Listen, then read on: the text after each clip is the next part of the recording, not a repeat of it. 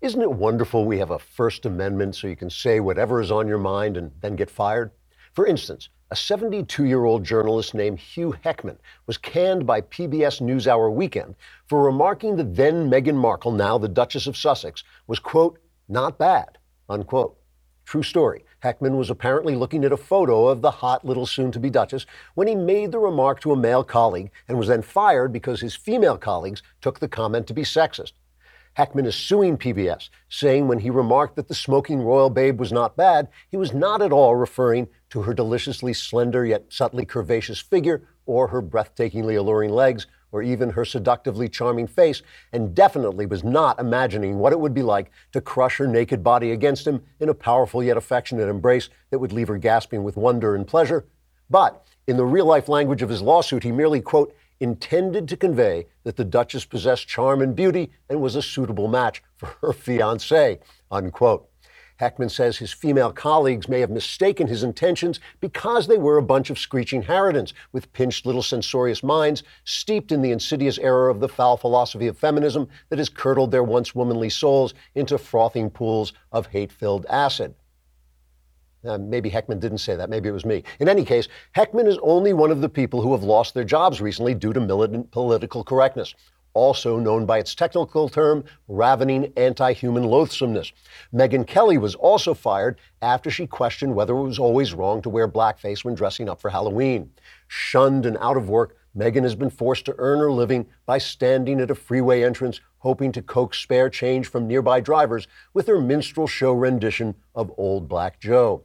Which is excellent, though as it turns out, the blackface is a little much. Trigger warning, I'm Andrew Klavan, and this is The Andrew Klavan Show. I feel hunky-dunky, life is tickety-boo. Birds are winging, also singing hunky-dunky-doo. Ship-shape, tipsy-topsy, the world is zippity-zing. It's a wonderful day, hurrah, hooray! It makes me want to sing. Oh, hurrah, hooray! Oh, hooray, hurrah! All right, happy November. We're here. You're probably wondering why I am sitting in this kind of dark, cavernous place instead of my usual studio. And yes, I have been cast into the exterior darkness where there is great wailing and gnashing of teeth, which we'll be featuring later in the show. Actually, I'll explain it all to you in just a minute, but first we have to talk about Lightstream. I know that the holidays are coming up. You're going to start using your credit cards, and one of these days you're going to look at that balance on the credit card and say, now you're going to have to pay the incredible rates, the interest rates that are on credit cards. We all do this. We all forget that they really do charge a lot of money. But Lightstream offers credit card consolidation loans from 6.14% APR with autopay. So you can get a loan from $5,000 to $100,000, and you can even get your funds as soon as the day you apply. Lightstream believes that people with good credit deserve a great interest rate and no fees. Plus, they're a division of SunTrust Bank, one of the nation's largest financial institutions, so you can have complete peace of mind. My listeners can save even more with an additional interest rate discount on top of Lightstream's already low rates. The only way to get this discount is to go to lightstream.com/Andrew. That is lightstream.com/Andrew. This is subject to credit approval. Rate includes a 0.50% auto pay discount. Terms and conditions apply, and offers are subject to change without notice. Visit lightstream.com/Andrew for more information. So, we are here. Why are we here? We're here because they are redoing the building in which our studio is located. And so we have come into this other building, which the Daily Wire now also owns. So think about this for a minute. I've been cast out here into a situation that's very much like it was like when we began, which is, I don't know, it seems like about 20 minutes ago, but it was maybe 3 years ago when we started out. And now the Daily Wire, which started out in Jeremy the God King's backyard in his pool house, now owns 2 buildings and is expanding, and soon, of course, will actually march on San Diego and take it over by military force. So it really is, it's been an amazing, amazing journey, just incredible success of this website and of these podcasts. And it's just been terrific. And it's interesting because it makes me think back to the fact that, you know, I never conceived, I started out, we thought we would just do a pure cultural webcast. I was just going to talk about the culture from a political standpoint. But we realized the Daily Wire is a political site and it was attracting a lot of political folks and people who thought about politics first. And so slowly the show has morphed into more of a political show than a pure cultural show. But I never wanted this to be a headline show. I figure, you're adults, you can go out, you can find the headlines yourself, you can find out what the news is. Nor did I want to say, here's what you should think about this, because I also think you're adults and you should be able to figure out for yourself what you think about things. But I feel I have a peculiar talent, especially in the conservative fold, which is that I'm a storyteller. I'm a lifelong storyteller. I've made my living at it. I've made a very particularly good living at it. I've had a lot of success with it. And so I think I'm pretty good at it. And because I'm a storyteller, I understand the way narrative works. I've worked very hard to understand the way narrative works. I sometimes talk about the fact that because I'm a crime writer, I can gauge almost to the word when you will figure out the next twist, because you always want to figure out the twist before I reveal it. You always want to feel that you're smarter than I am, so I always arrange for you to figure it out a few pages before, and I can almost tell you the word on which you're going to figure that out. I'm good at what I do, and so are the people who deliver the news, and so are politicians, and so are academics, and so, of course, are the people in Hollywood, and all of those people are affecting the narrative and affecting the atmosphere in which we live. They affect the emotional atmosphere in which we live. Somebody said to me recently, nobody hears what you say, they just hear how you make them feel.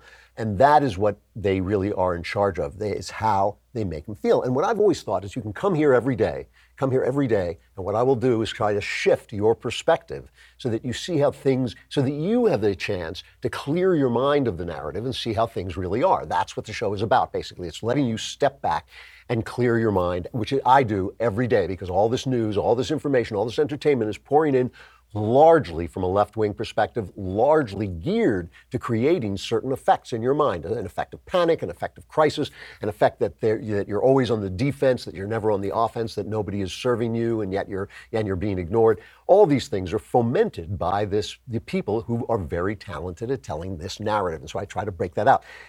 I have to say, in the last couple of days, as I have stepped back and looked around, I was simply amazed at how much crap we have been dealt in these 2 years since Trump became president. Now, it was going on before, this narrative, as I've said before, this narrative that everybody was lovely, everything was rosy, we were traipsing around, we were all friends, and then Donald Trump came and everything went wrong.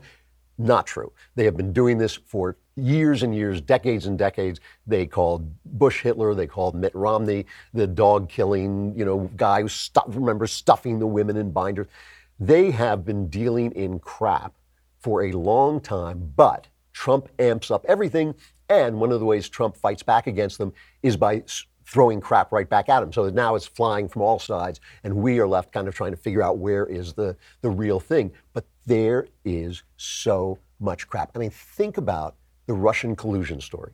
Think about that. Is there any chance that Robert Mueller is going to come out and say, oh yeah, Donald was on the phone to Vladimir when Vlad meant Don, it was just love at first sight, and they were talking, how can we affect this election? Google has tampered with this election more than the Russians ever tampered with the last election. I remember when Max Boot was on. Max Boot is a smart guy, but I think he's lost his way. I do. I think Trump drives people crazy. And I think Max Boot is on there saying, oh, well, he stole, the Russians stole and he colluded. It's just crap. It's nonsense. And it was their attempt. They actually thought, remember yesterday we played that montage of news people saying, oh, it's all over today. This is the beginning of the end. They actually thought they were going to rewrite the results of the election. They still may have that hope, but I don't think so. It's interesting how it's faded away. Interesting how the Kavanaugh, Molly Hemingway did a piece in the Federalist just talking about crap, just talking about the amount of crap we've been dealing with. Molly Hemingway wrote a piece in the Federalist yesterday about where's the Kavanaugh story? I mean, if Kavanaugh is a serial rapist, shouldn't there be a team of reporters following the story? I mean, after all, no one is safe in the halls of the Supreme Court with that Kavanaugh running around. Ruth Bader Ginsburg is probably running around the desk. I mean, he's chasing her around because we cannot trust this guy. He's spiking the punch. They're lining up and, having gang rapes and all this. That's what's now happening in the Supreme Court, and nobody's covering it. Why? Because the entire story was crap. It was just garbage. Even Me Too, I actually have sympathy with the Me Too movement, the core of the Me Too movement, the idea that women should be able to go to work and be treated politely and professionally. I don't think that means you can't look at a picture of Meghan Markle and say she's a cutie pie. I don't think that means that you can't flirt. I don't think that means you can't date. If people couldn't date at work, a lot of people wouldn't be married and have kids who are married and have kids today. But the Me Too movement was hijacked almost instantaneously. And what the Me Too movement really is the dross of feminism. It's the the result of feminism, the result of the sexual revolution, all of this stuff. So now, all of this is just garbage. And the latest thing is, of course, this anti-Semitism meme that the left is trying to play up as we come into the last days before the midterm, that somehow this tragedy that took place, this atrocity, I should call it, that took place in Pittsburgh, is somehow the fault of Republicans or Donald Trump. The only people in America who support Israel, the only people where you don't have the BDS movement, the divest from Israel, the boycott Israel movement. So Trump goes to Pittsburgh to comfort the people and to attend the funeral, and he complains about the coverage. All right. So I'm going to read you two op-eds, but before I get to this, I just want to show you where we stand with this. Trump complains about the coverage, and he makes a speech, I guess, in Florida, where he talks about how they covered his trip to Pittsburgh. This is cut 6. Yesterday's visit to Pittsburgh was about coming together as a nation to comfort and to heal. After this day of unity and togetherness, I came home and sadly turned on the news and watched as the far left media once again used tragedy to sow anger and division.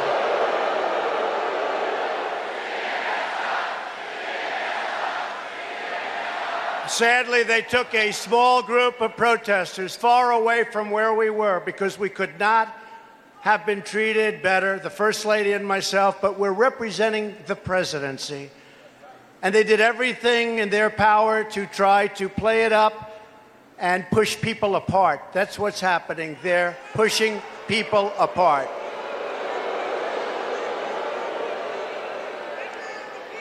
It was fake and it was make-believe, what they said. I came home, looked forward to seeing it, and it was sad. And when we talk about division, this is a big part of the division right there. All right, now I want you to keep that in mind, what he said, that he went there, he had a wonderful time, he was treated very well, but there were a couple of protesters, and that's all that the news focused on, and they did it to divide, okay? And remember how the press always reacts, oh my gosh, he's killing us, he's stomping on us, he's a fascist, he's Stalin, we're enemies of the people, he's fine, that soon we'll all be dead. That's their reaction. But first, so hold that in mind, but first, we have to talk about Hair Club. Do you want a head of hair like mine? Of course you don't. That's not what you want. You want to keep your hair, cling to your hair because you're greedy. You're greedy. You don't want to let it go into the cosmos. The cosmos wants your hair. You do not want to let it go. That's why you should go to Hair Club. They understand the emotions you're feeling and they know the questions you have. I don't. I have no idea what's going through your mind, but Hair Club does. It's the leader in total hair solutions with a legacy of success for over 40 years. Whether you're looking to revitalize the growth of your own hair or to learn more about the latest proven methods for hair replacement or restoration, Hair Club's professionally trained stylists, hair health experts, and consultants will craft a personalized solution to ensure you feel your best and get the most out of your hair. Go to hairclub.com/Klavan today for a free hair analysis and a free take-home hair care kit, all valued over $300. That's hairclub.com/Klavan for a free hair analysis and free hair care kit. hairclub.com/Klavan. Experience your hair and your life at its best. Don't let this happen to you. Only with Hair Club. I'm certain you will love Hair Club. And the first thing you're going to want to say to them is, look, I'm losing my hair. How do you spell Klavan? Here is the answer. You should check our sponsors. You'll love what you'll be saving. But you must remember, there are no E's in Klavan. There's jobs and flowers, crates and wine, and all the folks are raving. But you have to spell it right. There are no E's in Klavan. There's stamps and sheets and mattresses. There's magazines and shaving. But if you want the discount, there are no E's in Klavan. Well, you can even have them bring the meals that you are craving. There is an E in Andrew, but there are no E's in Klavan.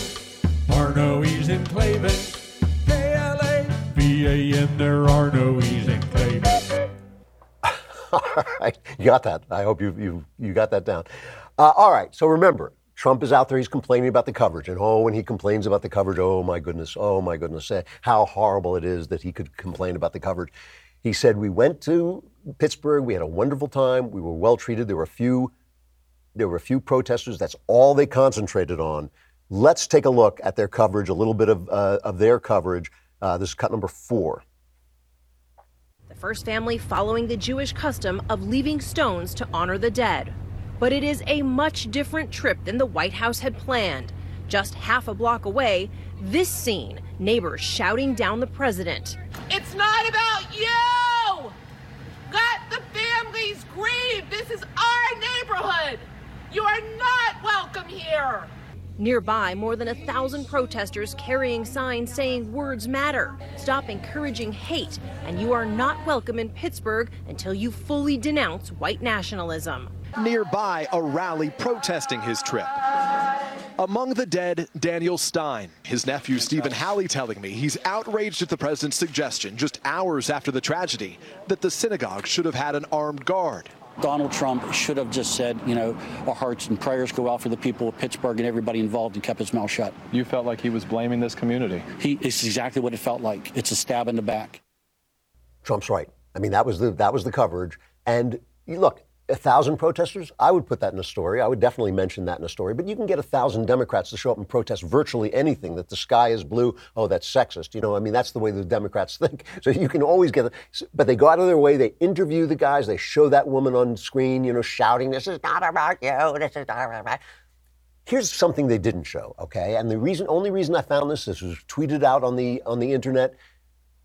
This is a handheld piece of film that somebody in the hospital, obviously part of the hospital staff, came. If you can't see, if you're just listening, President Trump and Mrs. Trump and his entourage and Ivanka are all walking by, and a bunch of the workers in the hospital call to them. All they want is to say thank you. Listen to this. Thank you, President Trump. Thank you. Thank you. Thank you for coming. Thank you all very much. No, thank you, sir. The best. Great job. Thank you, Mr. President. We love you. Thank you. Thank you. Thank you. Thanks for coming. Can I shake your hand, sir? Thank you so much. Thank you so much. Thank you. Thank you. Thank you, President Trump. Thank you very much. Thank you so much. Thank you, darling. That's a great gesture. Thank you, First Lady. Thank you. I don't care what Thank it you. is. We love you. I don't want to know. This guy just got up. Look, thank you so much. Thank you very much. Thank you. Just got out Thank of you the all. operating room, right? A couple hours ago. See, if Trump shakes your hand, there's no problem. Anyway, thank you all very much. Thank you for coming. Thank you. To Pittsburgh. Thank you, darling. Good job. You too. Thank you. I love you, Ivanka. Nobody ever heard of you. Thank you, Mr. President and Mrs. President. I love that. Somebody called Mrs. President. We love you. All they want to do is touch him, shake his hand, say, and he stopped, brought the entourage over, shook their hands, told them what a great job they were doing, kidded around with the surgeon saying, no, are you allowed to shake Trump's hand when you want your hands sterilized?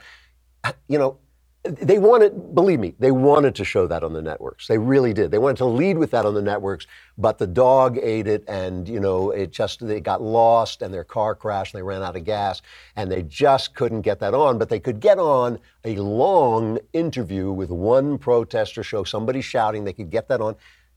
Trump, it's literally true, and all of that is just to emphasize that so much of what we're seeing is crap. Is meant to show this kind of onslaught of protest. The resistance is so big, it's so great. The resistance is real. I'm not saying that that's an illusion. I'm just saying that the resistance is real, and then this echo chamber broadcasts it makes it a big deal. But here is where the true garbage comes in, is what caused, first of all, bad as this guy is, and bad as anti-Semitism is, and you know how I feel about that. Bad as it is, this is one guy, one crazy guy who did a bad thing. And you can find meaning in it, and it's always worthwhile discussing where this stuff comes from, and I'm not saying that's wrong. But you know that this is not America. This is an important thing to remember. This is not America. This is not what America is like. This is a bad guy, and bad guys have meaning, but it's not the big deal. What is the problem? What is the problem? Well, it's got to be about Fox. It's Fox News. It's all, it's the existence of conservative talk. It is conservative speech that makes this happen. Here is a montage of our media spewing the garbage that this somehow emanates from conservative speech. Fox News and that crowd, Breitbart and InfoWars and the Daily Caller and Republican congressmen, they have been vilifying George Soros for years, and basically because George Soros is a rich Jew. And so when they talk about Soros, they're talking about a rich Jew who's in control of everything, or when they talk about globalists, which is the term that Trump prefers. Right. This cooked up, phony caravan story that's promoted by Donald Trump and Fox News, members of Congress attaching that to George Soros and making it sound like, again, an anti-Semitic trope. This caravan that Fox News and the president keep talking about, this guy had memes of it. Is the Fox channel to blame for any of the violence and the heated rhetoric that we have seen this past week? We do know that the hate crime coincided with a rise in hateful language, from the InfoWars fringe to Fox's primetime lineup. The propaganda industry that she commands, with the vile president that she serves, abetted by Mark Levin and Rush Limbaugh and Breitbart and Newsbusters and Judicial Watch and all the rest of them, have blood on their hands. So this is not just crap. It's crappy crap. It's crappity crap, because it's two kinds of crap, all right? The first kind is the rhetoric thing. Let's deal with that first. Let's deal with this, that the evil rhetoric on the right is the problem in this country. Here is from PJ Media, my pals at PJ Media, here is just a little montage just to answer this, of mainstream media discussion of this president. And we've been listening to this now for 2 years. And again, I have to repeat this. It did not start with Donald Trump. We got it from Mitt Romney, one of the nicest people who ever ran for president. We got it for George W. Bush, a decent man, an honorable man. And, he made a lot of mistakes, so you can always criticize him. But we got this kind of rhetoric with him, that Bush lied, people died, that sort of thing. Here is just talking about rhetoric, just isolating the meme of rhetoric. Here is a little sample of the mainstream media talking about the President of the United States.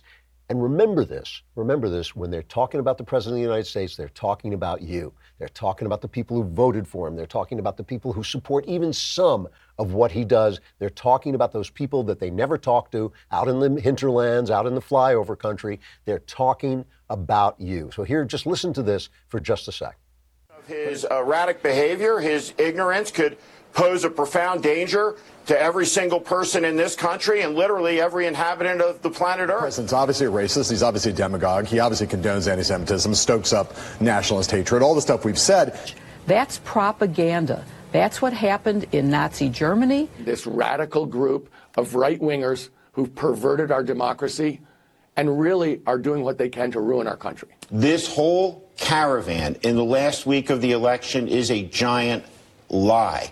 This is Trump's Reichstag fire. Yeah. Look, evil lurks in the hearts of men, and it does, and what Trump has tapped into is evil.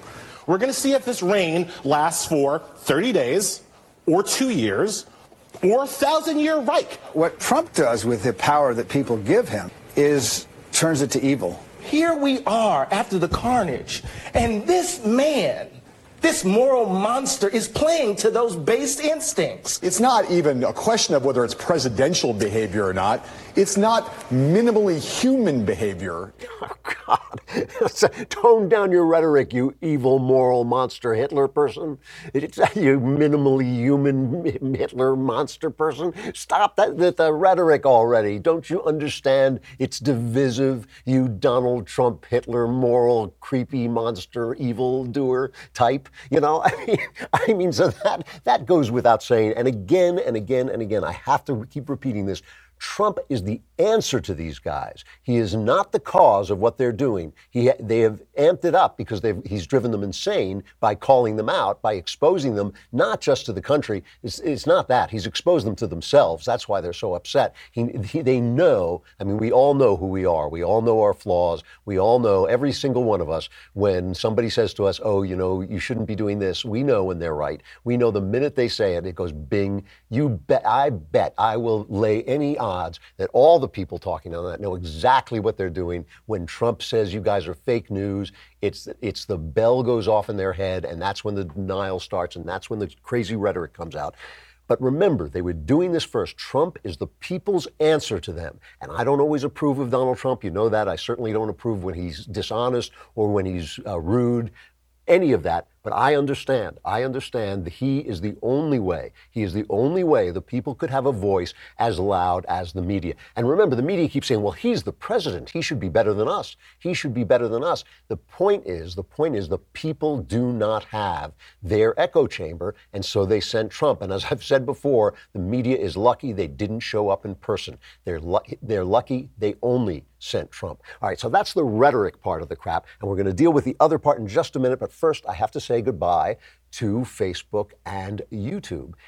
Come to dailywire.com and subscribe. It is now one of the best deals you can get for a lousy $10 a month or a lousy $100 for the year. It is really a tremendous deal. Not only with your yearly subscription do you get the Leftist Tears tumbler, which please, I hope, I pray you're going to need after this coming election.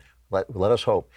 But not only do you get that, you get to ask questions on the mailbag, you get to ask questions of me, you get to ask questions of Shapiro, and just for laughs, you can ask them of Knowles. It's just, it's like shooting a man's feet to watch him dance. But you can get all that and Another Kingdom tomorrow, episode 4, I believe it is. Am I right, guys? Is it episode 4 that is available to everybody tomorrow? Yeah. I think so. All right, so that will be available to everybody tomorrow. But if you subscribe, you get it on Monday, and you get the full bells and whistles with the pictures and all that stuff. And you get to actually stare into the lovely, lovely countenance of Michael Knowles. Okay, that's not so bad. We'll refund a little bit of your $10 if you have to look at Knowles too much. But come on over to dailywire.com and subscribe, and you can listen to the rest of the show.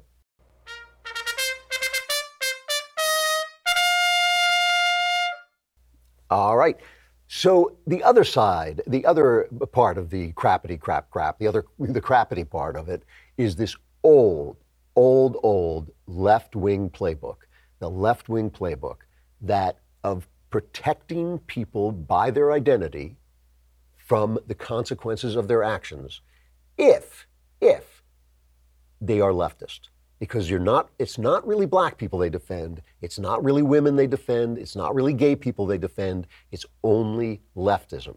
If believe me, Brandon Strzok, who's running the walk away movement, is going to be slandered, libeled. They'll find anything they can on him. They'll go after him all the time. Believe me, they're not going to suddenly say, oh, he's gay, so criticizing him, therefore, is gay. They don't say, oh, Mark Levin, he's Jewish, criticizing him. Ben, he's Jewish, he's criticizing him, is therefore anti-Semitic. No. They do not say that. But if you're Barack Obama, suddenly your blackness becomes a magical shield, and anything that touches it is, in fact, racist. I mean, that is their old playbook, and now they're pulling it out with the Jews, and that is laughable considering the anti-Israeli talk that has come out of the left wing, and exclusively out of the left wing. And, I won't say that. Anti-Semitism knows no politics. Anti-Semitism is evil. Evil knows no politics. We all have evil people. But as I've said before, the evil on the right, it's the alt-right. It's our extremists who we reject. They call them alt because it's alternative. It's not the right.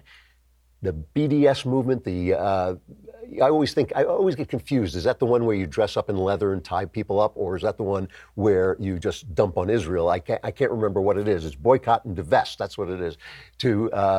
To boycott and divest Israel is a mainstream left-wing movement. But listen, I picked out Samantha Bee because she was the most absurd version of this. But listen to Samantha Bee tell you all the ways that you are suddenly Nobody cared about anti-Semitism on the left. Nobody cared about it until they thought, oh, we can play up these dead people. Oh, there's dead people. Look. We can get some votes with dead people. Bring in the dead people. Let's hold them up. Hold up the dead people and accuse the right of this. Listen to Samantha Bee, the most absurd version of this. Anything you say now makes you an anti-Semite. But the truth is, the Republican Party tolerates anti-Semitism and benefits from it. Mainstream conservatives would never say anything negative about Jewish people outright, but there are other words they use, like coastal elites, globalists, Hollywood liberals, or John Leibowitz. And currently, the biggest, loudest dog whistle is George Soros. George Soros. This is killing me. This is killing me. George Soros. George Soros gives billions and billions of dollars to organizations that are meant to open up borders, to destroy nationalism. He wants a global world. You know, I have to say, I will say this about George Soros. George Soros grew up, obviously, in the Nazi regime and actually worked as a kid for the Nazis. I can't remember what exactly he was doing. He was identifying Jews or something like this. And I've never held that against him. He was a kid under nobody can know how they would behave under that regime. It is that one interview he gave where he said he's never had any problem. It was one of the best jobs he ever had. It was kind of a sick, creepy thing to say. But I'm not even passing judgment on that. But I will say it is as if he has turned himself into the stereotype that Hitler would levy on Jews, you know, that he's like a banker and he's a globalist and all these things. So he has made himself into that. But that does not excuse, remember, this is the guy who said the greatest obstacle, I'm quoting from memory, but it was the greatest obstacle to stability and peace in the world is the United States of America. That was because he hated the war on terror. This is a guy who funds organizations meant to destroy conservatism, meant to destroy borders. This is a guy who crashes currencies. Attacking him is not anti-Semitism unless attacking every Jew. If saying that you disagree with Ben Shapiro is anti-Semitism, then okay, everybody is protected. But it's only leftists. It's only leftists. And let's not forget how Harry Reid used the fact that he couldn't get sued on the Senate floor to go after the Koch brothers, who give a fraction of what Soros gives. And all they want is free markets. All they care about is free markets. They're libertarian. They're not particularly conservative. The Koch brothers. Let's just go back down memory lane. Let's listen to how Harry Reid demonized them. The Kochs want everyone to believe they're not the ones rigging the system to benefit themselves and their wealthy friends. The Koch brothers are spending their vast wealth holding newspaper and television interviews on their propaganda campaign. But in spite of all their efforts, this Koch media tour has failed to bury the one simple truth. The Koch brothers are trying to buy America. During an interview yesterday, the scales fell away once again and revealed the Koch's true intentions in justifying his and his brother's efforts to inject hundreds of millions of dollars into conservative political campaigns, in fact, almost $1 billion. Charles Koch said, quote, "I expect something in return," close quote. The Kochs are getting plenty in return. So far, they bought a Republican House, a Republican Senate, a government shutdown, announced as Speaker of the House, a shuttered export-import bank, and a Republican presidential field which nearly every candidate kowtows to these billionaires. So this is part of what Kim Strassel, the Wall Street Journal, called the intimidation game. You know, when a top senator, I mean, he was the head of the Senate at that point, the majority leader at that point, when a senator like that stands up and vilifies you on the Senate floor, you can't sue him, but it does cost you money. It costs you business. It costs your good name. Your good name is under review.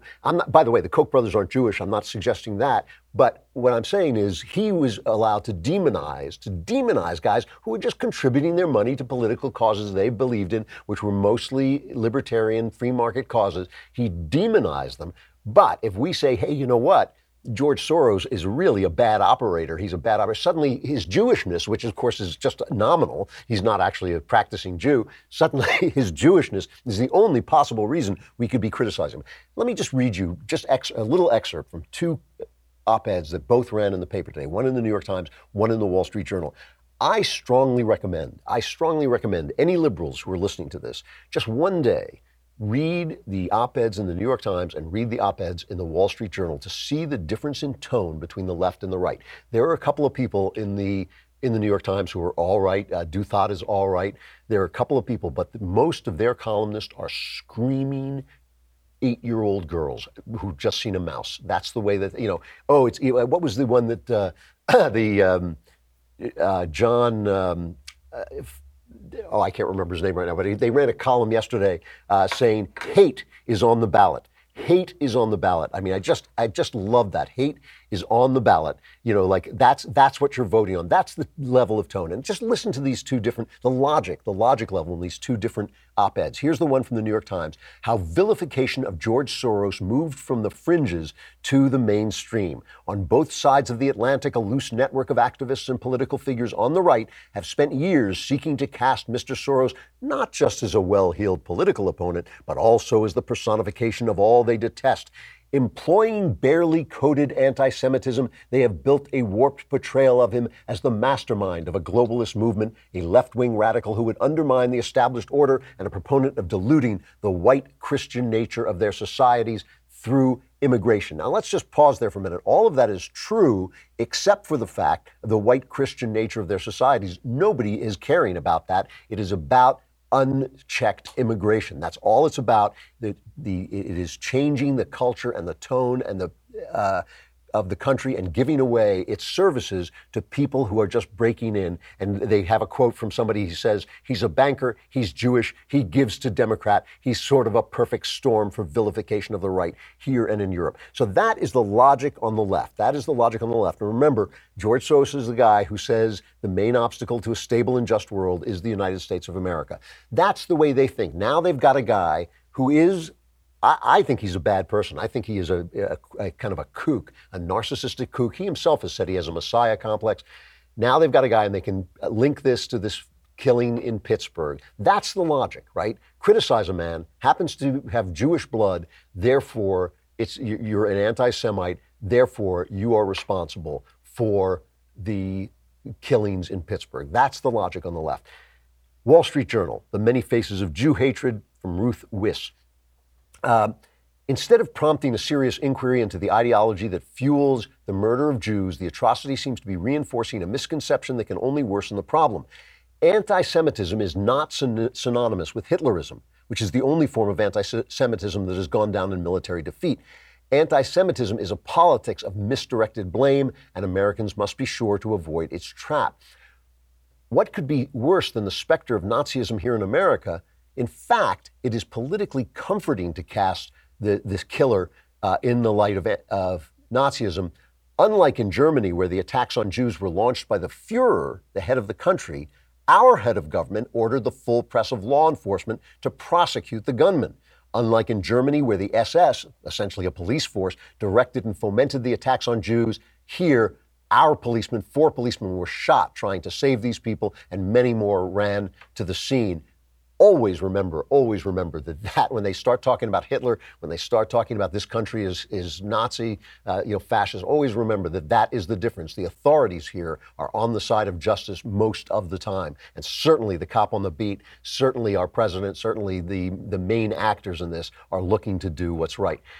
Finally, she says, the most discouraging feature, she starts to talk about how anti-Semitism comes in all shapes, as I said, right-wing and left-wing, but she talks about the divestment movement in Israel. She says the most discouraging feature of the anti-Israel brand of anti-Semitism is its penetration of Western societies, including the U.S. That a single shooter wants to kill the Jews is less dangerous to this country than Louis Farrakhan's smiling designation of Jews as termites broadcast to a vast audience.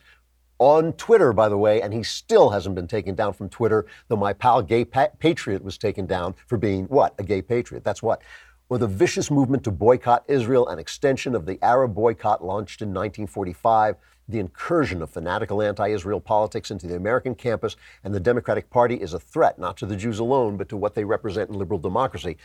Even if you disagree with this, it's logic. She's talking about something that is real. Everything they do on the left is politics, and it is all so much crap. Russia collusion, just trying to overturn the election. Why is that even a story? Why has it been a story for 2 years? Why have we listened to person after person saying, oh yeah, wait till the real story breaks? Brett Kavanaugh, believe all women. Why aren't they covering it? Why is a serial rapist allowed to be chasing Ruth Bader Ginsburg around the, Supreme Court bench, which I'm sure is what's happening right this minute. I'm sure Elena Kagan is like, oh my goodness, unleashed has this monster been upon our lives. Why did it disappear? Crap. It's crap. Sex abuse, real, but it's a left-wing problem.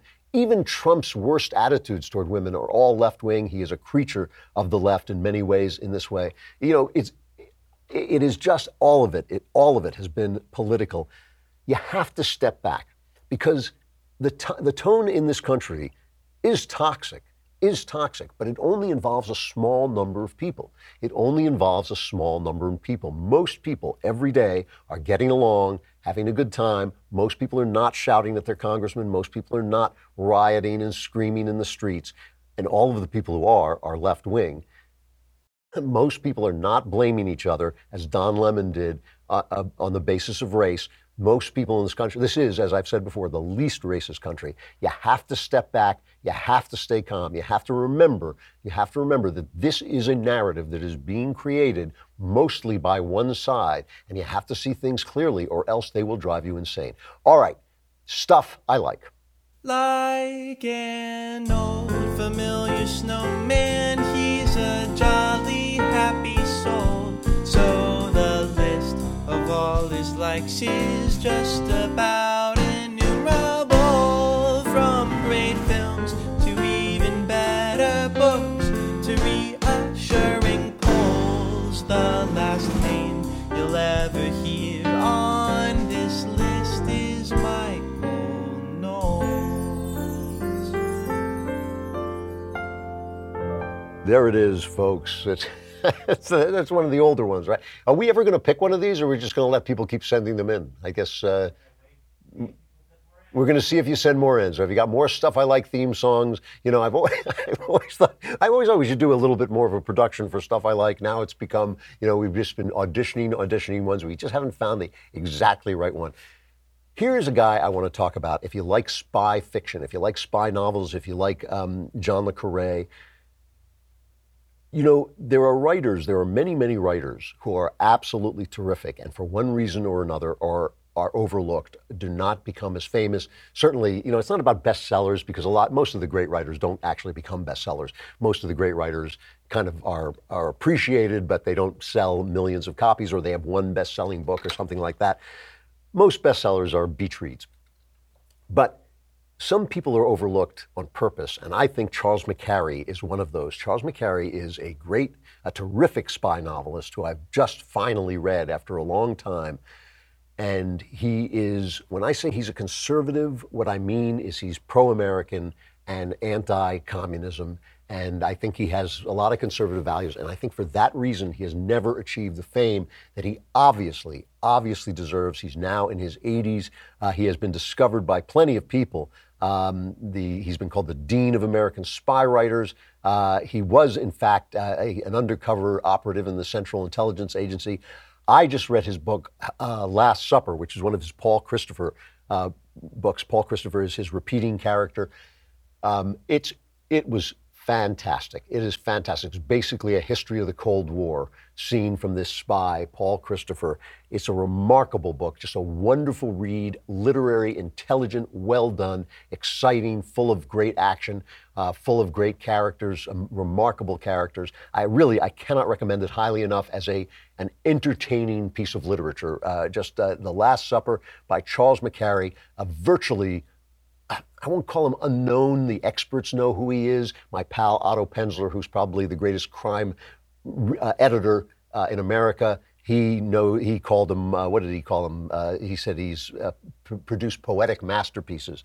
But Charles McCarry, The Last Supper, I'm going to go on and read more of his books. He is just a wonderful writer, and I can't recommend him highly enough. He is definitely stuff I like. All right, we will have a show tomorrow. The Klavanless weekend is not upon us because I was not here Monday. We will have a show, a Friday show, plus, as I say, Another Kingdom's new episode 4 will be available to everyone, so you'll have Klavan coming out of your ears, which is where he should be. By golly, everybody needs Klavan in his ears. That's why I'm talking into this microphone. I'm Andrew Klavan. This is The Andrew Klavan Show.